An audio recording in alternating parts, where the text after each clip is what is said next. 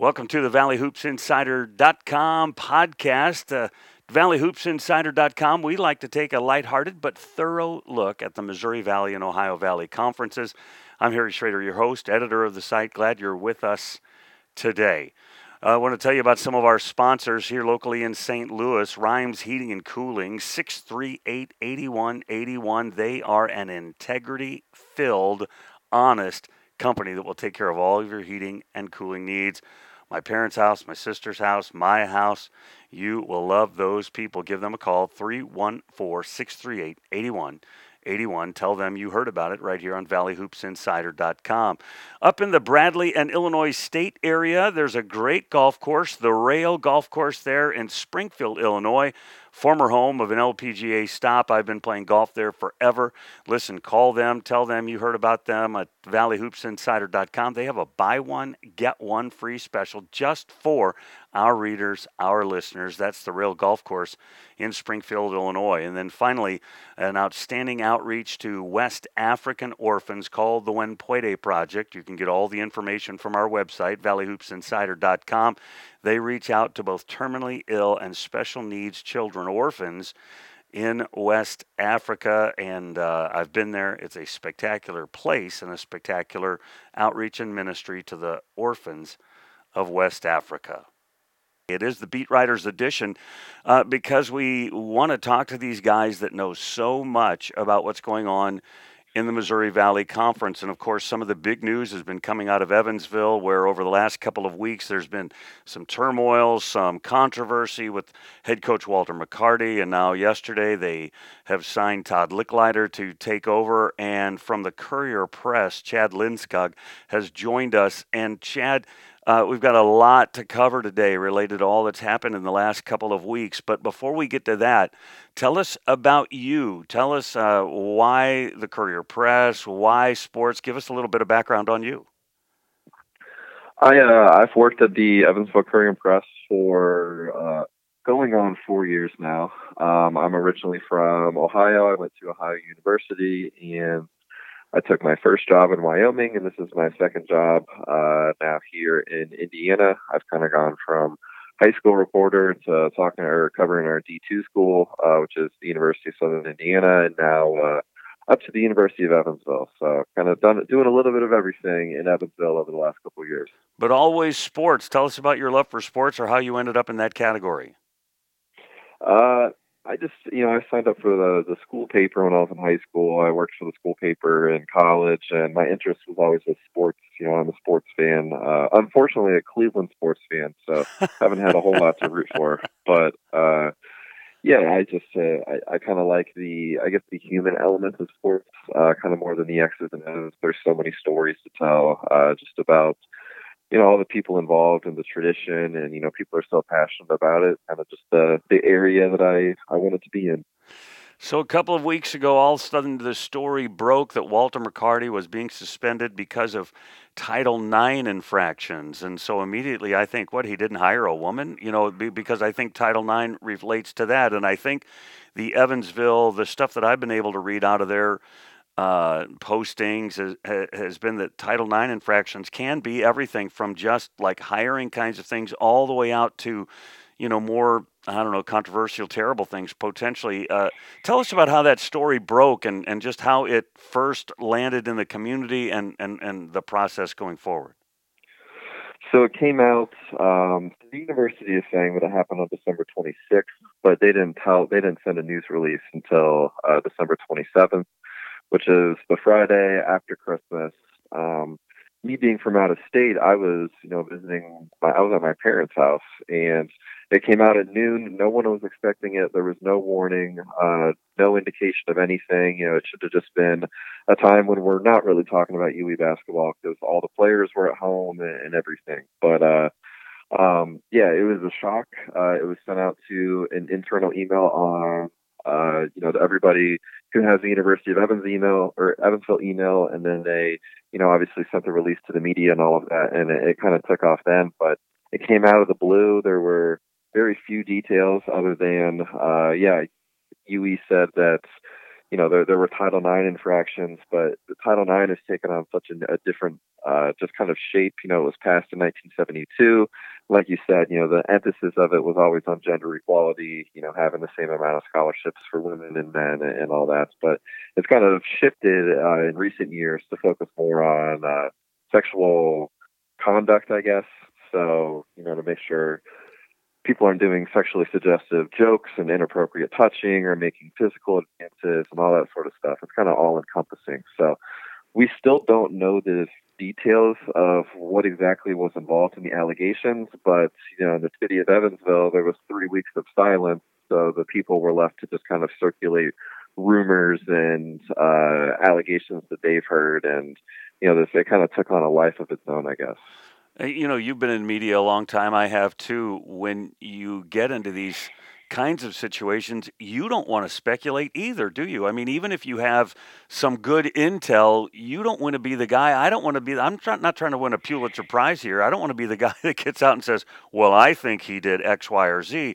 It's a very tender, narrow place to walk, isn't it, in your role? It is. I mean, a Pulitzer would be nice, but yeah, especially covering the team. I'm the one that's still there talking to the players. I'm the one that's still there talking to the coaches. I don't want to burn whatever rapport that I might have built with them. And yeah, I mean, just it's irresponsible to report on rumor as well too. So unless I can get something, confirmed or firsthand from somebody, especially with it is still an ongoing investigation, even though they have fired McCarty. Um, this is something that we'll probably learn more facts about down the road, but it just isn't right to openly speculate unless somebody is going to be forthcoming and be, want to tell their story and want to make sure that there's an accurate picture being painted of this situation. Yeah, and to be fair to Coach McCarty, we're in such a, we're in this you can't win situation. We really in the Me Too generation, we want to be very sensitive to everybody that may or may have some kind of thought or feeling on what has transpired. And on the other hand, we really do believe in innocent until proven guilty. It is a very narrow road to walk. And you mentioned, Chad, that the university's been quiet about it for 3 weeks, and then all of a sudden, and you and I set up this interview a couple of days ago, and you said, yeah, we think there might be some conclusion to the McCarty thing by the time you and I talk. So I thought, oh, well, good. This is good timing. Then all of a sudden, in between the time we set up this interview and we're talking this morning, they fire Coach McCarty and an hour later hire Todd Lickliter. That seemed to happen awful quickly once the decision was made. It did, yeah. Walter's attorney released a statement on Wednesday afternoon, and at the end of it, it says that Walter's stepfather died at the end of last week. This is the man who raised him since he was 6 years old. So that kind of threw a wrench into just concluding this process, I guess, between UE and McCarty. And then Monday was a holiday with Martin Luther King Jr. Day. So they deliberated on Tuesday, but this was something I guess that UE probably thought that they were going to be able to do last week. And last night, Wednesday night, was the only home game until February 1st. So they wanted to get a new coach in place quickly. And it just so happened to just kind of be a bang bang decision. But it sounds like they had their mind made up, and they had already, Mark Spencer said that, he drove up to Indianapolis last week to meet with Todd Lickliter just to see if it's something that he might be interested in. And yeah, things moved very rapidly around 6 p.m. on Tuesday evening. So it sounds like they actually decided all of this a week ago. And because of Yep. the complications in Walter's family, they just held off a week. And you can understand all of that. Basically, yeah, because the holiday on Monday, and then Walter, they respected him that he's in mourning at the end of last week, just because of his stepfather. So this is something that was probably in the works a full week in advance. It just took a little while for everything to kind of come out, and then it was within a 3-hour span of Walter being fired that I had learned that Todd Lickliter, was being hired. So it was quite a whirlwind of an evening. Well, let's stay with the controversy for a little bit, and then we'll talk basketball. Then his lawyer issued, Walter McCarty's lawyer issues a statement and saying, "Hey, he's completely innocent. The university didn't follow the procedures they said they were going to, and we're going to fight this thing." Can you, shed any light on that, on what he might be speaking to, or what that process was supposed to look like? I'm not really sure. So UE said in their original news release that the investigation was going to be independently done by a national law firm. And then, yes, on Wednesday, McCarty's attorney comes out and says the investigation wasn't independent, that it was actually done by the same law firm that actually drafted these university policies now under review. And then it also says or alleges that, UE participated in the investigation and did not give Walter McCarty the opportunity to defend himself in accordance with his contract or UE's Title IX policy.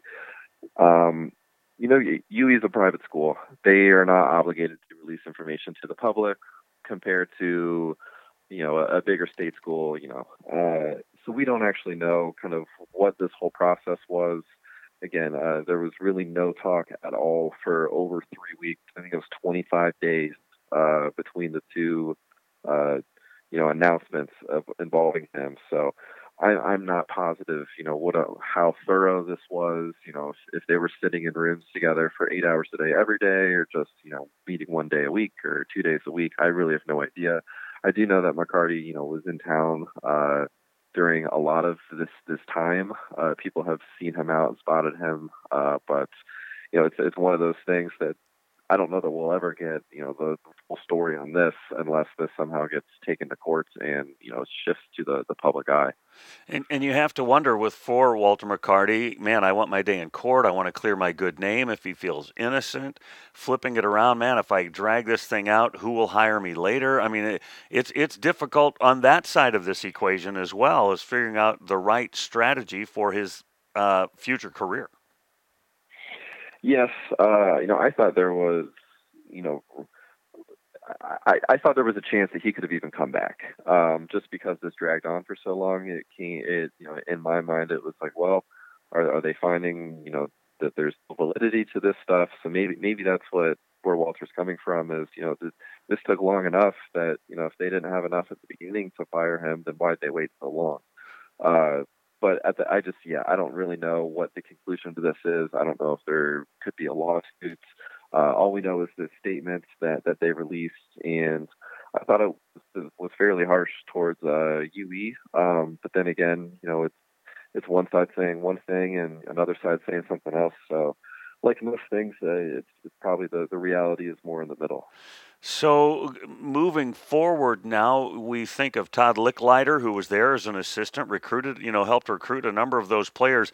That was kind of a layup, wasn't it? That if he was available, he was the perfect guy. It seemed like it. It's the middle of the year, so it's not like UE could have gone out and started interviewing a bunch of guys who are still on staff somewhere else. So they can get the stopgap in quickly. They can try to get back on track, salvage this season, win a handful of Valley games, and then see how well they're playing. By the time Arch Madness comes around, it is they are 0-7 in Valley play. It's not like this is going to be a tremendous year, but they can at least finish with a winning record and kind of show some resilience, I guess, just after all this turmoil for the last month. But yeah, with Todd coming back, I think that's good for the continuity to maybe keep some of those players in and avoid a mass exodus that can happen with coaching changes. It's not a stranger coming in and giving a bunch of orders either. When a team's on its third coach in 8 games. So, it was the best move. If they were going to make a move now and not wait until the spring, I don't really know who they could have found who was better than Todd Lickliter. So the press conference was yesterday, and the athletic director didn't want to field any questions about Coach McCarty. Are they going to have a press conference later? Have they indicated we're going to, share more, tell more, et cetera, down the road? They have not said so, but the journalist in me is, going to be tasked with, pestering them. We haven't, the president hasn't spoken. The athletic director hasn't addressed the McCarty situation. I would hope that at some point that they take ownership of the things that they oversee, and not necessarily be held accountable, but to just not be so secretive about everything. This is still, the men's basketball program is the lifeblood of the athletic department, and why are people going to be giving money to go to games? I've argued this throughout the whole time that the McCarty was suspended. Why are they spending their money to keep supporting the team and keep supporting the university if no one's really being told what's going on? So I certainly hope that they will be a little bit more forthcoming and just explaining what happened and why this season was derailed so quickly. And I guess also, Chad, the idea that in the initial report, and you reported well there in the CourierPress, that, there had been an incident a year ago and that they had kind of talked through it and maybe gotten him some counseling or correction or whatever. So this being like a second or maybe more incident, it became way more serious. Essentially, yes. Again, none of this is believed to be criminal. It's just kind of something, it's behavior that the University of Evansville doesn't like and that they have found is against their Title IX policy. Again, this is kind of the reason why it's probably drawn out so much legally, is trying to prove that he did violate his contract or university rules. But yeah, the reason that UE said that it fired him before the investigation was even complete is because they've received a handful of more reports of just conduct that is unbecoming of the University of Evansville, essentially, and that they did not want a leader, one of the highest paid employees of the school. They don't want that behavior, whatever McCarty was doing. They don't think that represents the school. So there's been a lot of rumor that have circulated throughout the town. There's many allegations out there. I don't know what's particularly at the focus of this investigation, but I've heard the same stories by enough people to believe there probably is some truth to some of this. Smoke and fire is what we say sometimes, right? Mm-hmm. Let's talk a little bit about the hoops. As much as missing Coach McCarty and derailment of philosophy, not philosophies, but just coaching continuity is hard enough. But when you have the best player on the team not playing the last handful of games, that's not very good for the team either. Tell us about DeAndre Williams and his back injury. Yeah, so he has now missed 5 games in a row, and the Aces have lost 4 of those 5 by at least 20 points. They will admit themselves that he's their best player. He was, I think, second in the nation in true shooting percentage. He was averaging team highs in points, rebounds, assists, blocks, minutes. He was kind of doing it all, even though he didn't play it all last year. But yeah, his back he has a back injury. I don't know the actual diagnosis of it. He didn't say when he talked earlier this week, but he's in pain. It's hard for him to bend down and tie his shoes. It's hard for him to get into a car. Granted, he is 6'9" too, but he's dealing with that, and he's considered day to day, but who knows when he could return. It could be Sunday at Valparaiso. It could be 2 weeks from now. There's always the possibility he doesn't play again this year. So that's been kind of unfortunate that not only has the team lost their coach, but they've lost their best player, and they've now had 2 different coaches telling them what to do as well. So there's just a lot of I don't want to say distractions, but the wheels fell off. And so if he's having trouble getting in and out of a car, he's not very close to playing, Chad.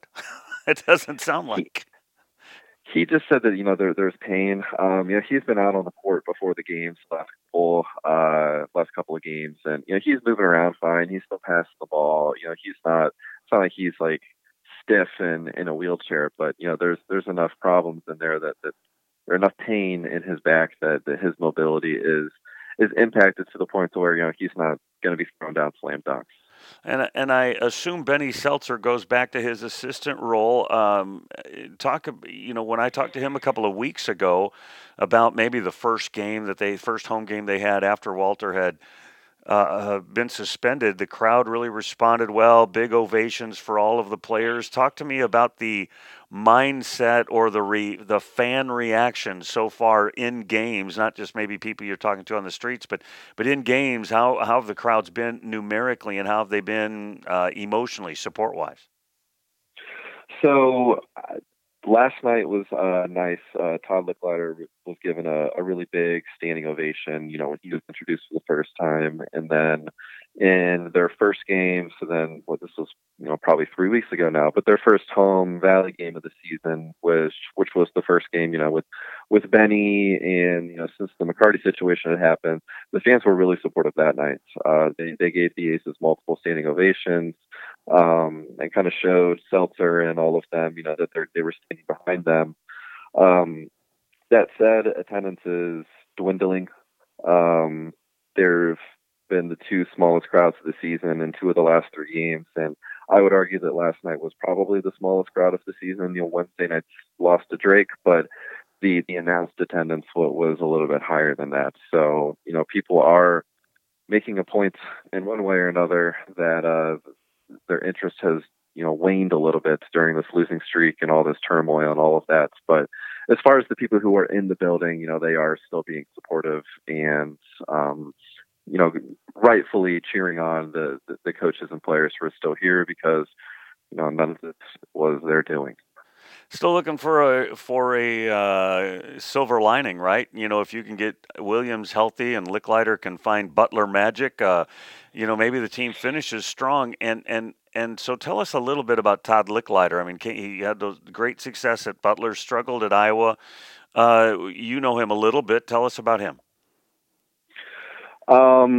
I'm not super familiar with the X's and O's of him, so I need to talk to him more. I mean, he hasn't been a D1 coach, a D1 head coach at least for 10 years. It was the 09-10 season was his last year at Iowa.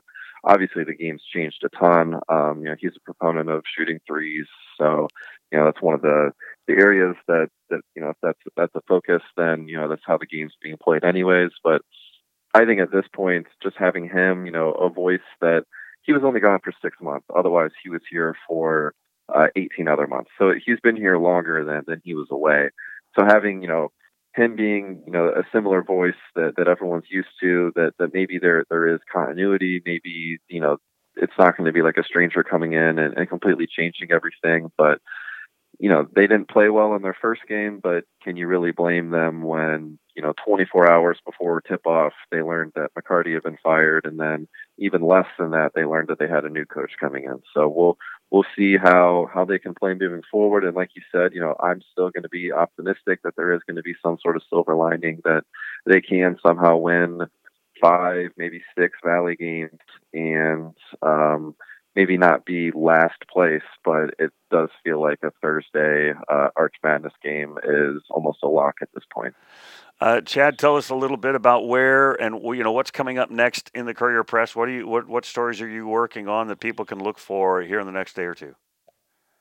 Right now, just trying to catch my breath. There's been a lot over the last 36 hours or so now, or what we're talking here on Thursday morning. Yeah, and you had some dental work in the midst of all of that.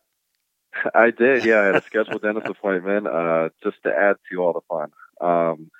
I'm not going to be making the trip to the Valparaiso game on Sunday, but Evansville plays again on Sunday, and then next week I plan on doing a mailbag to kind of answer reader questions, just because things have been chaotic lately. And then we'll be at the halfway point Valley play, so I'll be doing a report card on Evansville, just kind of maybe just a timeline of how everything went down over the last month or so. But right now, just trying to figure out what to do next now that the shoe has fallen with McCarty, and then the other one drops with, them not even doing a coaching search and just immediately hiring the replacement. So a lot of interesting Evansville basketball news this week. No doubt. That's the Courier Press. Check out Chad Lindskog's work there. And Chad, before we let you go, I'm very intrigued by Shamar Givens, if I'm saying his last name correctly.